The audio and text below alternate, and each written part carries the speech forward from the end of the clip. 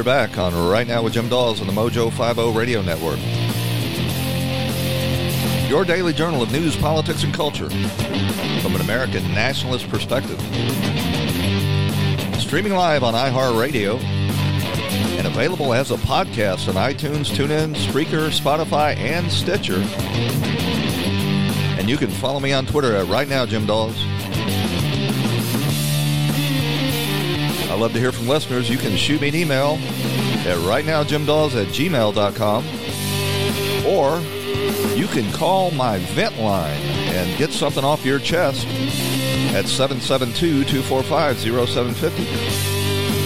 The number for the vent line is 772-245-0750. Well, yesterday afternoon, Adam Schiff and his Star Chamber released their impeachment report from the House Intelligence Committee. It is a completely one-sided report. It didn't get a single Republican vote in favor, and as a matter of fact, the Republicans released sort of a prebuttal to his report, refuting each and every claim that the Democrats made in this impeachment frenzy. And the Schiff's report was actually over 300 pages. He released it at 2 p.m., just in time for the committee to vote on it just a very few hours later. So they were supposed to read this 300 pages of this report and then digest it and take a vote on whether or not to impeach the President of the United States. That's the kind of process that Adam Schiff and the Democrats have going. Now they're going to toss it on over to Jabba the Hutt, Jerry Nadler over at the Judiciary Committee, and try to, continue to beat this drum.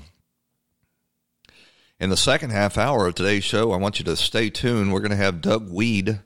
He's a presidential historian that is the first and only authorized, has written the first and only authorized book on the Trump presidency, Inside Trump's White House, the real story of his presidency.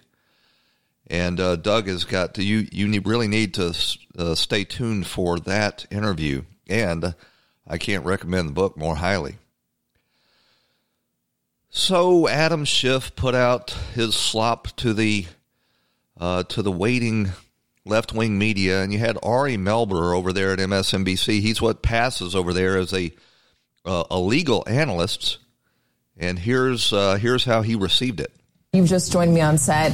How do you do this? As a lawyer yourself, what do you do when the other side is refusing to acknowledge the truth? Well, I'll show you with the visual aid. We have the whole report. We don't claim to have read it all because it is this thick, hundreds of pages, and we're... Pay attention to my analysis. I haven't actually read the report, but here comes my analysis. Going through it as teamwork, as you've been going through it with our colleagues and experts. One thing that jumps out to me in what we're actually learning here is this is a two-pronged attack.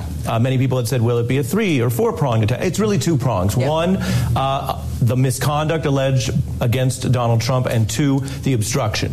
I would note the obstruction is not in doubt at all. I would note that the obstruction is in doubt at all because a subpoena is not the final word on anything. If somebody tries to resist a subpoena, they have a perfect right to do that, and the court makes the determination whether or not that subpoena is enforceable. And in this case, the subpoenas of the president's personal counsel, White House counsel, cabinet members, none of that's enforceable, and the courts will find that. So to try to base an article of impeachment on an obstruction for exercising your constitutional rights to petition courts is absurd. Here's Adam Schiff making the argument, making the case for this 300-page work of fiction. This report chronicles a scheme by the President of the United States to coerce an ally, Ukraine, that is at war with an adversary, Russia, into doing the president's political dirty work. It involves a scheme in which Donald Trump withheld official acts, a White House meeting, as well as hundreds of millions of dollars of needed military assistance. Now, there's no evidence that happened, that came out of these hearings, and we'll demonstrate that later on. In order to compel that power to deliver 2 investigations that he believed would assist his reelection campaign. Also, no evidence in the hearings to any of that. It's simply Adam Schiff trying to read the president's mind. And I want to underscore, first of all, just how important that White House meeting was to Ukraine. Ukraine has a new reformer as its president, President Zelensky. That's yet to be determined. A meeting with the most important patron of Ukraine, the President of the United States, in the Oval Office carries enormous significance, both to the people of Ukraine, but as equally important to Russia. So Adam Schiff says that by not meeting with Ukrainian's President Zelensky, Donald Trump has committed an impeachable offense. Wrap your mind around that. But at the heart of Schiff's case are 2 fallacies, things that haven't been proven, and even if they had been proven, wouldn't be impeachable, but they most certainly have not been proven. And one is that he conditioned this aid to the Ukraine on meetings in return for investigations. Now, we do know that Donald Trump wanted investigations, but in 2 weeks of hearings before Adam Schiff's Intelligence Committee, we heard absolutely zero evidence that he conditioned these investigations on a White House meeting or on aid. We did hear from EU Ambassador Sondland that he assumed that was the case. Answer the question. Is it correct? No one on this planet told you that Donald Trump was tying this aid to the investigations. Because if your answer is yes, then the chairman's wrong and the headline on CNN is wrong. No one on this planet told you that President Trump was tying aid to investigations. Yes or no? Yes. So you really have no testimony today that ties President Trump to a scheme to withhold aid from Ukraine in exchange for these investigations. Other than my own presumption. Which is nothing. I mean, that's what I don't understand. So you know what hearsay evidence is, Ambassador? Hearsay is when I testify what someone else told me. Do you know what made-up testimony is? Made-up testimony is when I just presume it. I mean, you're just assuming all of these things, and then you're giving them the evidence that they're running out and doing press conferences, and CNN's headline is saying that you're saying the President of the United States should be impeached because he tied aid to investigations, and you don't know that, correct? I never said the President of the United States should be impeached. Nope, but you did. You have left people with the confusing impression that you were giving testimony that you did not. You do not have any evidence that the President of the United States was tied to withholding aid from Ukraine in exchange for investigations. So we know from the transcript of the call that the president did want the Ukrainian government to look into Hunter Biden's activities and into the Ukraine government's activities interfering in our elections in 2016. But there was zero evidence presented that Donald Trump conditioned meetings or military assistance on those investigations. But the second and probably even bigger fallacy that Adam Schiff is basing his case on is that Donald Trump wanted dirt on Biden for his own political purposes. You probably remember that dialogue that Adam Schiff put forward saying, I want you to make up dirt on my political opponents. That statement never happened. There was never any testimony that was the case. There were perfectly legitimate reasons for the President of the United States to want to know whether or not the previous administration had been knee-deep in corruption in the Ukraine before he shoveled $400 million of American taxpayer money to that government. And Adam Schiff saying that it was for his own political purposes, for his reelection, is simply just mind reading. There's absolutely zero evidence in the record to indicate that. It may be the case, it may not be the case, but there's no evidence of it other than Adam Schiff's frenzied obsession, like Ahab after the Great White Whale, to get this president. He's simply basing an impeachment on his ability to read the president's mind and determine what his motivation is. The whole case that Donald Trump conditioned things on these investigations was torn apart in Schiff's Intelligence Committee. I'll just give you a few examples. Here is Utah Republican Representative Chris Stewart. I should say he's questioning Vendeman here. Mr. Vendeman is the main witness that Schiff bases his case that Donald Trump demanded these investigations of. And here is Representative Chris Stewart questioning him and just destroying his whole case.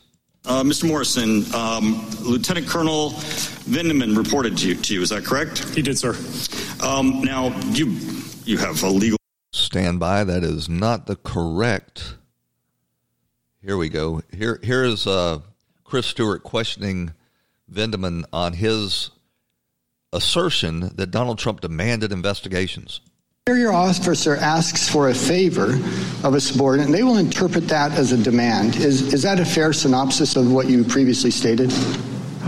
Representative, when a superior makes a request, that's an order. Okay. In short, then, you think your interpretation of a favor as a demand is based on your military experience and the military culture? I think that is correct. I think that is correct. Is President Trump a member of the military? He is not. Has he ever served in the military? Not that I'm aware of. Is President Zelensky a member of the military? I don't believe so. I don't know. He's not. Would it be fair, then, to take a person who has never served in the military and to take your reevaluation of their words based on your military experience and your military culture and to attach that culture and that meaning of those words to someone who has never served? Representative, I made that judgment, and I stick by that judgment. Okay, well, I got to tell you, I think it's nonsense. Look, I was in the military. I could distinguish between a favor and an order and a demand, and so could my subordinates. And I think President Zelensky did as well. He never initiated an investigation. In fact, he's been very clear. He said, I never felt any pressure at all. So you interpreted the word favor, but the two people who were speaking to each other did not interpret that as a demand. It was your interpretation. Is that fair? Alexander Vendeman was Adam Schiff's best witness for this, was a demand for a quid pro quo, and he was absolutely discredited completely in his testimony. It should have ended right there. This is the same Alexander Vendeman that went outside of the chain of command and leaked his interpretation of this phone call to the whistleblower, who then ran to a resistance law firm and ginned up this whole whistleblower complaint that we're not allowed to cross-examine the guy that filed it. We got to run out to a break. When we come back, we'll get back to more of this. Stick with us. Mojo.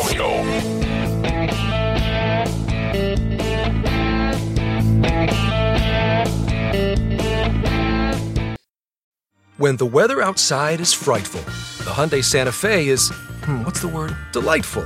Because it's got available H-Track all-wheel drive to make being out together better.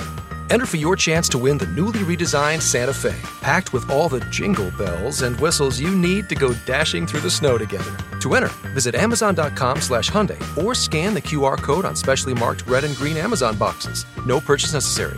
Call 562-314-4603 for complete details. Mojo.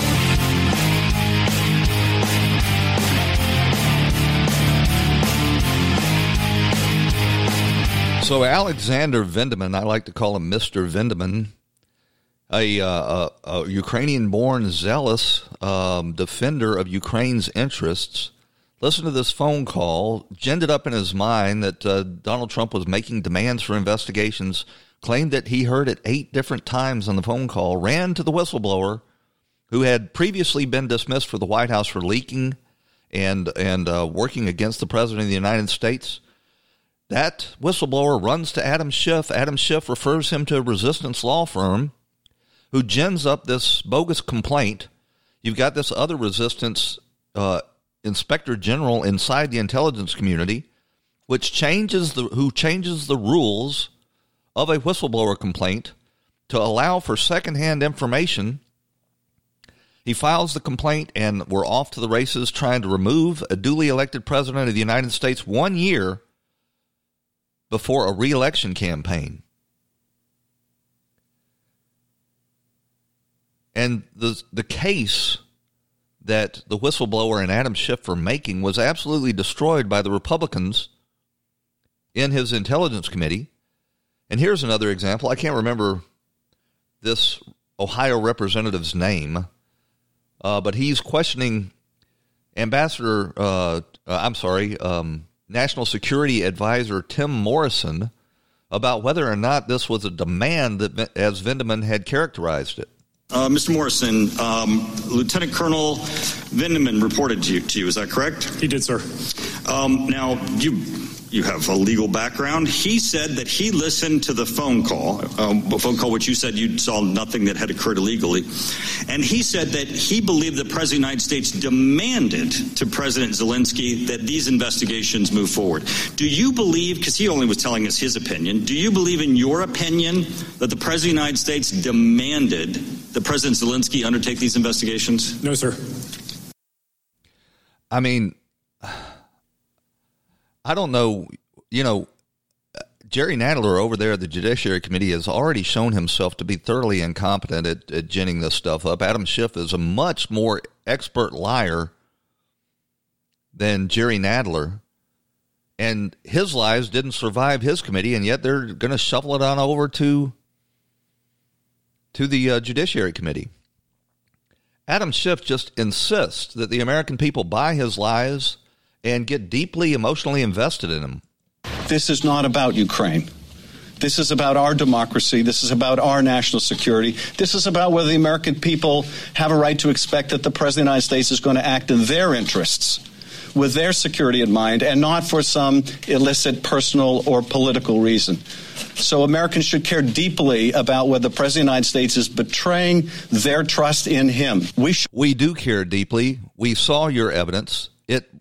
It was bogus. We don't care.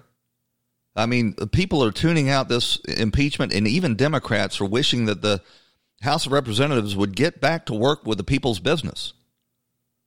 And every indication is that Alexander Vindeman, the whistleblower, and Adam Schiff and his staff coordinated with this resistance law firm in Washington, D.C., in order to try to remove a president before he could be reelected. What he wanted. That scheme, however, was discovered because, among other things, a courageous person stepped forward and blew the whistle. But also because Congress announced that it would investigate. A courageous person stepped forward. He never stepped forward. Y'all were saying that you were going to demand his testimony until it came to light that Adam Schiff had coordinated with the whistleblower. And let me tell you what this is really all about. By making these requests for investigations into the Ukraine's interference in the 2016 presidential election that kicked off the whole dossier and the appointment of a special counsel that crippled this administration for 2 years, and into Joe Biden's and his son's corruption in the Ukraine, he set off alarm bells for the Democrat establishment who hoped to drag old Joe Biden over the line to protect their interests. And they went back on the offensive just the same way that they used the Mueller investigation to cover up their wrongdoing in 2016. They're now using this impeachment investigation in order to cover up the Democrats' wrongdoing in the Ukraine. And John Solomon is making that case. John Solomon is a former bureau chief for the Associated Press. He's been published in the New York Times, The Hill, Politico, everywhere. But now that he's on to them, they're desperately trying to discredit him. But here's just a snippet of the case that John Solomon is making about what he's discovered in the Ukraine. Yeah, no, that's a great question. And listen, when we started this, right, the Democrats and their media allies were calling the whole Joe Biden thing a tinfoil hat conspiracy. It's far from it. We now know that Hunter Biden, Joe Biden's son, got VIP access to the State Department, including to the Deputy Secretary, a guy named Tony Blinken, who was his father's top national security advisor for years. We know also that his company used that VIP access, Burisma Holdings, the Ukraine company under investigation in Ukraine during the 2016 election, to pressure the State Department to try to make those corruption allegations against it go away. This occurs in February of 2016, the beginning of the primaries, right when Hillary Clinton and Donald Trump are being set up for the 2016 election. The last thing Democrats want is this scandal in Ukraine. This company comes in and says, we need the State Department's help to make these allegations go away. And the reason they cite for getting the State Department to help is that Hunter Biden is on the board. They invoke Hunter Biden as the reason the State Department should help. Why was this troubling? Why was Burisma concerned? Why was Hunter Biden concerned? Why might Joe Biden be concerned? Because earlier that same month, early February 2016, the Ukraine prosecutors raided the home of Hunter Biden's boss, the head of Burisma. That set off alarm bells that maybe there was going to be a big case coming down the pike. And that's when Hunter Biden's team, the Burisma company, goes into action, pressing the State Department to try to make this thing go away. And 1 month later, what does Joe Biden do? March 2016, he forces the firing of the man who was leading that investigation. This is a cover-up impeachment just the same way that Robert Mueller's investigation was a cover-up special counsel. I mean, to watch the Democrats, you might have thought that Donald Trump had deployed CIA and FBI agents to infiltrate Joe Biden's campaign. You might have thought that he wiretapped Joe Biden's campaign and listened to their phone calls, their text messages, and their emails. And one of the big things that came out in this investigation yesterday is that Adam Schiff and his staff, in fact, got the phone records of the president's personal attorney, Rudy Giuliani. That is a violation of the attorney-client privilege, which apparently doesn't count for anything when it comes to Donald Trump. They also got the phone records of the ranking member of the Intelligence Committee, Devin Nunes, who apparently had phone calls coming in from some of the people involved in this investigation, so they're trying to smear him with that. They also got John Solomon's phone records. He refuses absolutely to say how he got these phone records. But it's amazing that Adam Schiff is digging into the phone records of John Solomon, a reporter, and none of the left-wing media is expressing any concern about that whatsoever. I mean, think about that. Think about the despotic tendencies of this guy, Adam Schiff. He falls right in with these other Marxists that we've seen throughout history. He refuses to say how he obtained them, and none of the other journalists are coming to John Solomon's defense. So now we're going to run over to Jerry Nadler's Judiciary Committee, and we're going to hear from a panel of 3 Democrat partisans that are supposed to be experts that are going to testify that Donald Trump must be impeached for this. They've been calling these same 3 experts for Donald Trump's impeachment since the day he took office. We're also going to have Jonathan Turley on this panel, who may bring some sense to it, but we'll have to see. And we'll cover all that tomorrow. When we come back, we're going to be joined by Doug Weed to talk about his new book, Inside the Trump White House, the real story of his presidency. Stick with us. We'll be right back.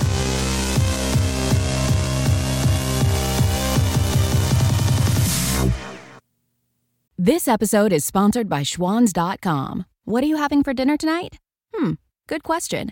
Schwann's Home Delivery has a solution for you. Stock up your freezer with high-quality frozen foods like premium meats and sides, delicious ready-made meals, ice cream, and more. No subscriptions, no memberships, just a friendly yellow truck that's been delivering food for almost 70 years. Listeners of this show get a special deal. Get 20% off your first order with code YUM20. Check out schwans.com/YUM for details. This episode is sponsored by Schwans.com. What are you having for dinner tonight?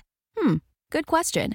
Schwann's Home Delivery has a solution for you. Stock up your freezer with high-quality frozen foods like premium meats and sides, delicious ready-made meals, ice cream, and more. No subscriptions, no memberships, just a friendly yellow truck that's been delivering food for almost 70 years. Listeners of this show get a special deal. Get 20% off your first order with code YUM20. Check out schwans.com/YUM for details.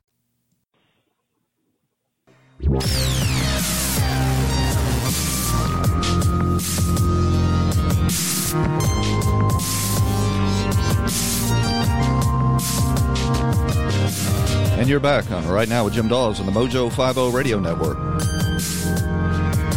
Your daily journal of news, politics, and culture from an America First perspective. Well, a sort of cottage industry has sprung up with former White House staffers and never Trump moles writing unauthorized tell-all books designed to feed the left-wing media smear machine against this president. But my next guest has written the first and only authorized account of the early days of this administration. Doug Weed is author of Inside Trump's White House, The Real Story of His Presidency, which is available now in stores and on Amazon and also at Walmart.com. Mr. Weed is a presidential historian, New York Times bestselling author, and former advisor to 2 American presidents. And his books are known for using primary sources as opposed to rumor and gossip. He's interviewed 6 American presidents and 7 first ladies, and we're glad now to welcome him to this show. Doug, thanks for joining us. Hey, thank you for having me. So we've been treated to these tell-all books from Omarosa and the despicable Michael Wolff, and now this mysterious Anonymous. So I guess I'd just start by asking you sort of an obvious question: how is your book different? Well, I go to primary sources. I mean, history. I love to read history, and I'm not much interested. Just to say, I want people who can actually meet the people they're writing about and talking about. And so I sat down with Ivanka Trump. I said, in 100 years, when you're gone, your kids are gone, and the history starts to write this story, you're going to be portrayed very cruelly like the Borgias or the Medicis, or very grandly like the Kennedys or the Rockefellers. It depends on what the primary sources say. And I would like to record those primary sources. I just think there's a real hunger for this book. The story of Trump's rise to the presidency is an American success story on steroids. He was a mega developer who, developed an empire of fabulous properties all over the world. Then he became, a brand, and then a reality TV show star. And then on his very first run for public office, vanquished a huge field of, professional politicians in both parties to become president and go to Washington. And I'm sort of always puzzled that the reaction to him has been so violent and hostile from the legacy media. Yeah, well, there's a reason for that, and it's money. I worked 4 years in the Republican establishment, but it doesn't matter whether it's the Democratic establishment or Republican establishment. The name of the game is to work with special interests, to create regulations, and to make those regulations so big and so onerous that there can be no competition, so you can develop. The session hits, Republican or Democrats in power, it doesn't matter. They pass a stimulus bill, which is 1,000 pages or sometimes 20,000 pages long. And the stimulus bill exempts those monopolies from the very regulations that were passed that kept you out. And there's one more wrinkle. They're multinational, American. They have their deals with China. And Donald Trump is upsetting the table. He's breaking the dishes. He's ruining the nice thing they got going in the so-called swamp. And so they hate him. And they're the ones that own television networks. They own, they do the advertising that pay the bills and the salaries of the people on television. They donate to the think tanks and provide the money for the grants that are written. So the pundits get on TV and mouth what they're told to say. So, of course, they hate Donald Trump. Hey, Doug, we've got a little bit of an unstable line. If you're able to get next to a window, I know you're on a book tour and living out of a suitcase, but if you can get to a better cell, that would be great. All right. I'll see how we're doing now. Oh, much better. So, right. You know, the ironic thing about this presidency is we've enjoyed sort of an unprecedented period of peace and prosperity, and yet in the heartland it's recognized, and yet on the coasts and in these newsrooms in the cable TVs and the network TV stations, they're just obsessed with this anti-Trump fever that doesn't seem like it's going to break anytime soon. What would you consider the greatest accomplishment so far of the Trump presidency? Yeah, Jim, I think they recognize it. It's what I said earlier. Maybe it didn't come through good with the mic, but they're the big companies, the monopolies are making money. They don't want it to be true. But the gold standard for a president is peace and prosperity. That's it. This is the first president in 40 years who hadn't started a war somewhere. It was Bosnia or Libya or Grenada or Panama or invaded somebody. So that's amazing.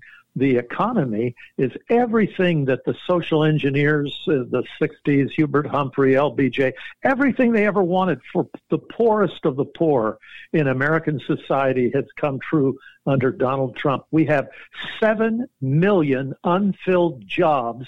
That's the population of the state of Indiana. We have 6 million people that have gone off food stamps. This is a great presidency by any measure. These Democrat candidates don't seem to recognize that the way you create rising wages is by creating jobs and competition in the labor markets, and you've got such a contrast with these candidates, Democrat candidates that are preaching socialism and sort of this Marxism light.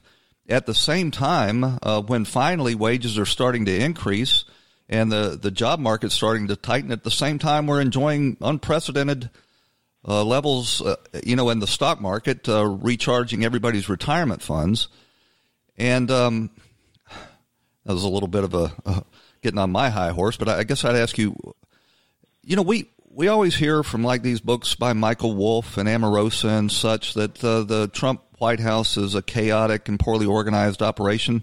Was that in your impression writing from inside the White House? Yes and no. I would call it calculated chaos.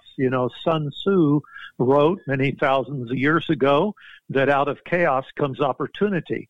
And the good example of that is NATO. When Trump got in there, he just blew up NATO. He said, what's this? We're spending all this money. They've lied to us. They said they would pay a certain percentage of their GDP. They're not doing it.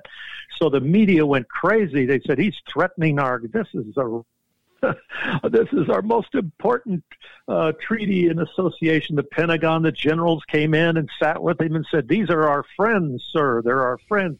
He said, well, if they're our friends, why are we paying for high-speed railways for them and building new airports and paying for their education while our own middle class are descending into poverty? If they're our friends, why do they sign a treaty and then make us pay for it? So he blew the whole thing up, Jim, but he rebuilt it. And today he's met with NATO yesterday and today. He's raised $100 billion for NATO and $40 billion of that brand new money that they've brought in because they heard his complaint. And I just ask you one question. If one of these Democrats is elected president, do you think they're going to refund that money? Do you think they're going to give back $100 billion to Germany and France, money that they had promised to pay? Not in your life. So, yes, there is chaos, but out of the chaos has come these programs, these many programs that have brought us peace and prosperity. I have always been impressed by what a contrast it is by how the foreign policy and national defense elites are beating this war to restart a Cold War with Russia. At the same time, you've got communist China, still communist China, fomenting despotism throughout the world. and literally killing tens of thousands of Americans with their, by flooding the United States with fentanyl. And yet they seem, everybody except for Trump and this administration seem largely unconcerned about the rising and really deadly threat that China poses, while they continue to try to beat a drum for a new Cold War with Russia. Yeah, it's very interesting. Well, it's because Russia is no longer anti-Christian. There's probably more religious freedom in Russia than there is in the United States, certainly in schools, for example. The income tax rate in Russia is 18%. There's no question it's a dictatorship. But you're right. In China, they're herding people into concentration camps if they're Muslim, and Christians are losing their property, and there's no right to vote. And I'll tell you another conundrum, a puzzle, and that's how you got Bernie Sanders defending Venezuela. So on the one hand, he calls Donald Trump a Russian spy. On the other hand, he's defending the socialist government of Venezuela that uses Russian troops on the ground as its bodyguards to protect him, and has Tu-95 Russian jets capable of carrying nuclear weapons, and Trump's trying to get that overturned, and Bernie Sanders is fighting him on it. So who's the Russian spy? That's the most ridiculous thing I've ever heard. Yeah, and, I get the feeling that our foreign policy and national defense elites would like to restart this Cold War so that they can, attend these cocktail parties in the capitals of Europe while they're turning a blind eye to the fact that, Cuba is fomenting revolution right here in our hemisphere. They've pretty much destroyed the once prosperous nation of Venezuela, and now they're starting to attack Chile as well, and yet they don't seem concerned about that whatsoever. Yeah, well, they have their reasons for that. It's fascinating to me. I sat down with President Trump, and I went through all of the world leaders one by one. Today he's meeting Emmanuel Macron. Oh, that was beautiful. That interview was beautiful. Macron's sitting there saying, how we've got to continue to wipe out ISIS. Last I looked, France didn't have any sort of major presence in any of the nations where ISIS held its caliphate, and they're refusing to take back the foreign fighters that came from France to join ISIS. Yeah. The problem with Donald Trump is he's got too much common sense. When he came in there, the first day I describe in my book, the first day in the White House, and he wanted to do everything. He wanted to destroy ISIS. He wanted to turn around the thing with China. He wanted to turn around the economy, and he wanted to bring home the hostages. He was just horrified that America had all of these hostages held by foreign governments, and for 16 years under a Democrat and Republican president, the government was silent and would not allow anybody to talk about it in the media or even the families of these hostages, because he said the policy of American policies was that will increase the value of the hostages and cause more to be taken. So Trump turned that around. He's brought 22 hostages home, and he uses the power of the American economy to throttle any nation that will hang on to an American and torture them and keep them as a prisoner. And is not shy at all about telling them exactly what the consequences for taking American hostages will be. I remember in the late days of the Obama administration, his national security regime was telling us that fighting the Islamic Caliphate, the ISIS Caliphate, was going to be a generational war that would take at least 20 years. And Trump, took the reins off of the generals, and they mopped up that caliphate in, about 6 months? Yeah, I've got a whole chapter on that. There's so much they did that has not been made public. It's just utterly fascinating. You're right. Obama's plan and his idea was to degrade ISIS and to try to stop ISIS from recruiting by being nice to terrorists. So they could not use the word in the U.S. government. You couldn't use the word, as you know, Islamic terrorist. He sat down with an interview with Nicholas Kristof and said the Muslim call to prayer at sunset is the prettiest sound on earth. And he lectured the Christians at the National Prayer Breakfast and said, you committed these same crimes during the Crusades, which were 800 years ago. And so that was his approach. He thought if we're real nice to these Muslim extremists, they won't recruit as many. That was their plan for ending ISIS. Hey, Doug, we need to take a real quick break. If you've got time to stick with us, I'd love to bring you back after this brief commercial message. I'll stick with you. Thank you. Stand by. Mojo.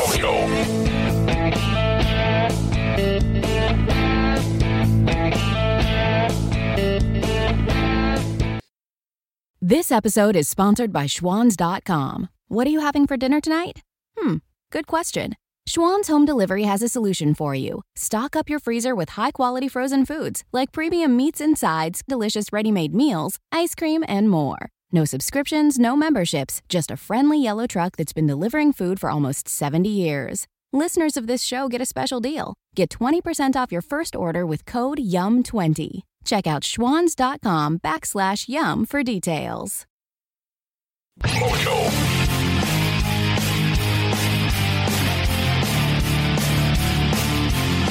And we're back talking with Doug Weed, author of the Inside Trump's White House, the real story of his presidency, available now in stores and on Amazon and also at Walmart.com. And as we went out to break, we were just talking about Doug's access to the main sources inside the White House. He interviewed the president and his children.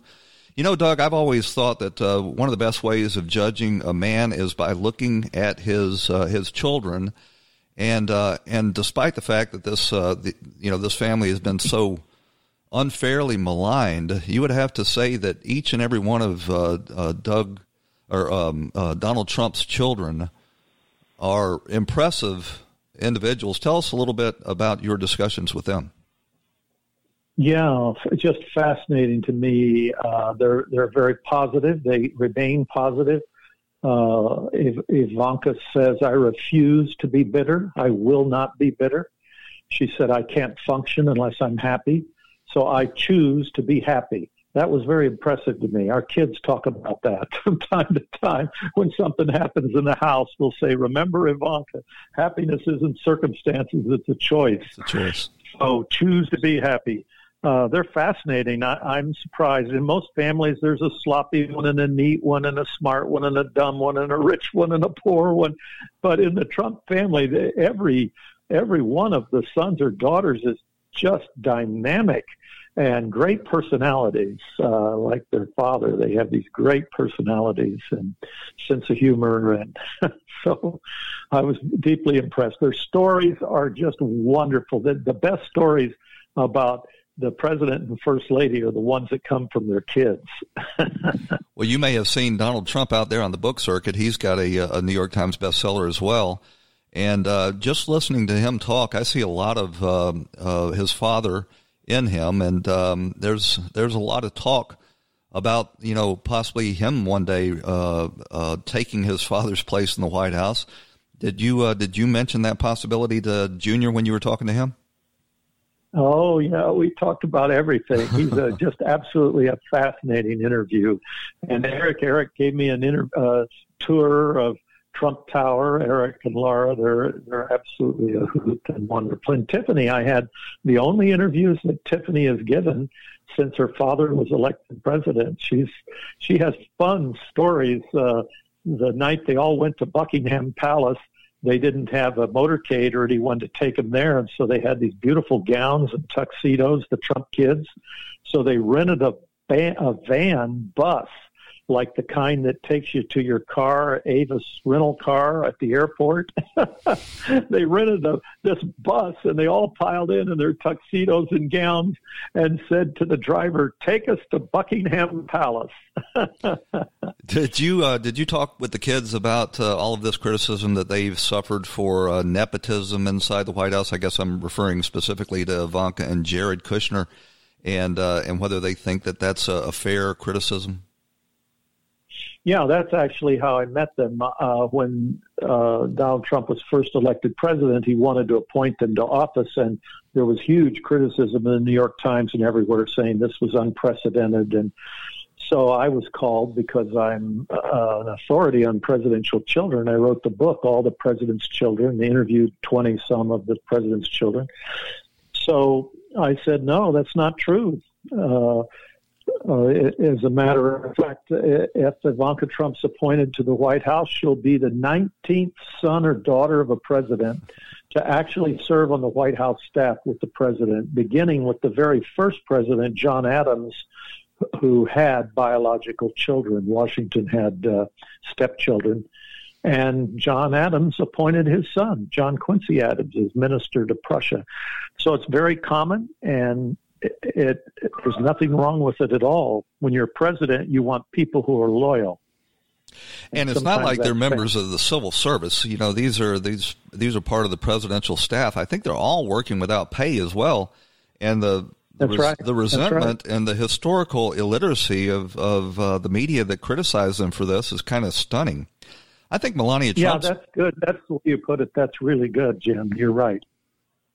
I think Melania has been badly maligned as well. You know, she came from the fashion industry, and she creates beauty and order wherever she goes. She's been an outstanding first lady by any accounts.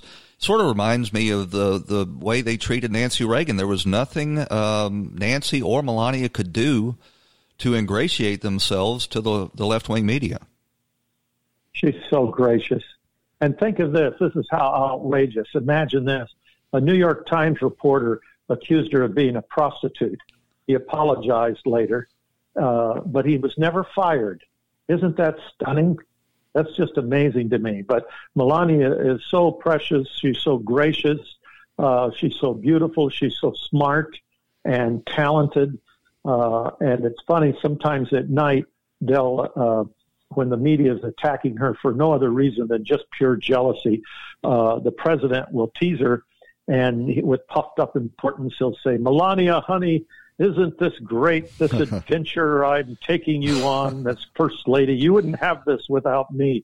And she'll say, oh, yeah, thank you very much. Thank you very much. I remember prior to the election, it was being said that she was sort of being drug kicking and screaming into this presidential adventure. Do you have any insights on whether or not that was true? Well, she knew it all along that he would win, as you've heard, and the kids reiterated that in the Mar-a-Lago meeting and the Bedminster meeting, which I described in detail, the night of the election when they were sure they were going to lose. You know, they came to him and they said, well, you know, Mr. Trump, sir, we're going to lose. What are we going to tell the people at the Hilton? And Trump said, well, I'm just going to go downstairs out on Fifth Avenue. I'm going to say I tried my best. You know, I'm a patriot, and then tomorrow I'm going to get on a plane and go to Ireland and play a game of golf. And Melania spoke up, said, no, you're going to win. This isn't over. You're going to win. And sure enough, it turned around. And then he came out around midnight and said, sorry for making you wait. Complicated business, this presidential election. That's I mean, right. really, I've got the whole story. It's really funny. If Hollywood wasn't so deeply obsessed with this, you know, Trump derangement syndrome, this would be a movie for the ages where, you know, truth is actually more amazing than fiction. You're absolutely right. At one point, Brad Parscale sits down with him and says, sir, you will be elected president. I've got the numbers here, and my models are different. They're not counting. I'm counting, for example, people who've never voted before who are coming out just to vote for you. And the president says, well, Brad, you may be right. Maybe we will win. But if you're wrong, it's okay. It's going to be okay. And then Podesta comes out and he gives his speech. And Trump is just transfixed, and now it's clear he's going to be president. And he's looking at these Clinton supporters, these young girls who are weeping because Hillary lost. And he says, look at that. Imagine how they feel, because he knew how they felt. He felt that way himself a couple hours before. And he said, imagine what they're thinking. And Ivanka had to say, come on, Dad, we've got to go. But he was just transfixed by it. It was a very interesting evening. Brad Parscale strikes me as sort of the Donald Trump of political operatives. He came out of nowhere.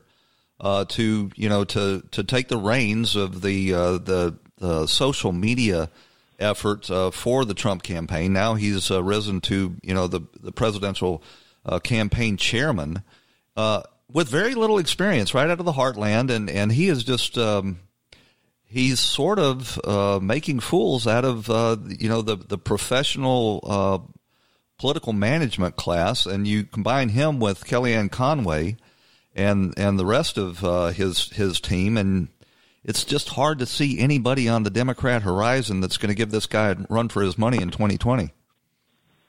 Well, yeah, it's very interesting the way you put that. Donald Trump picks people who like what they do, and he treasures desire over competence.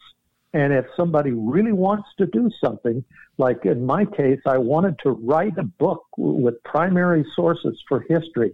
If he sees you really like it and you enjoy what you're doing, he believes you'll be good at it, and he treasures that desire over competence, and that's what drove him to hire Brad Parscale.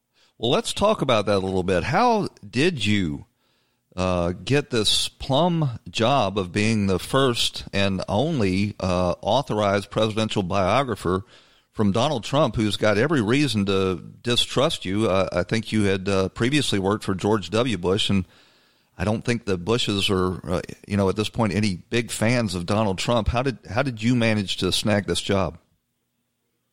Yeah, and they're not big fans of me either. Some of them like me, some of them don't. Well, I wanted it, and I wanted to write it. And I think they batted it around for about a year before they made a decision. And the president just in a moment, he told me that I asked him myself, why did you let me do this? He said that Michael Beschloss, the great presidential historian, came down to Mar-a-Lago right after he won, and he said he kissed my you-know-what for a week, but I just had no chemistry. I've got chemistry with you. So that's how he defined it. But he could tell that it was something that I wanted to do.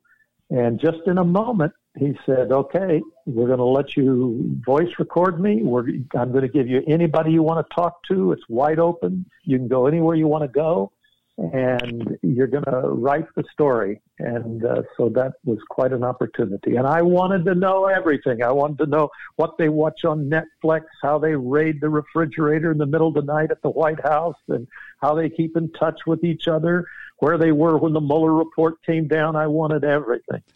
Well, I've just started reading your 375-page book. It is very readable. It's very entertaining. It's written in a very easy narrative. It's very entertaining, and as I said, I think there's a real hunger for this book, and I hope you have great luck with it. I look forward to finishing this book and maybe talking with you again sometime. Thank you, Jim. I appreciate that very much. The president tweeted 3 times yesterday about it, so I'm grateful for that. It's going to do well.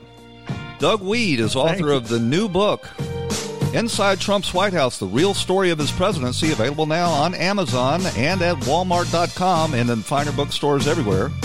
You can find Doug on Twitter at Doug Weed or go directly to his website at DougWeed.com. Doug, thanks for joining us. Thanks, Jim. Well, that takes us to the end of this edition of Right Now with Jim Dawes. I want to thank you for joining us and invite you back here again tomorrow right here on the Mojo 50 Radio Network. We'll talk to you then.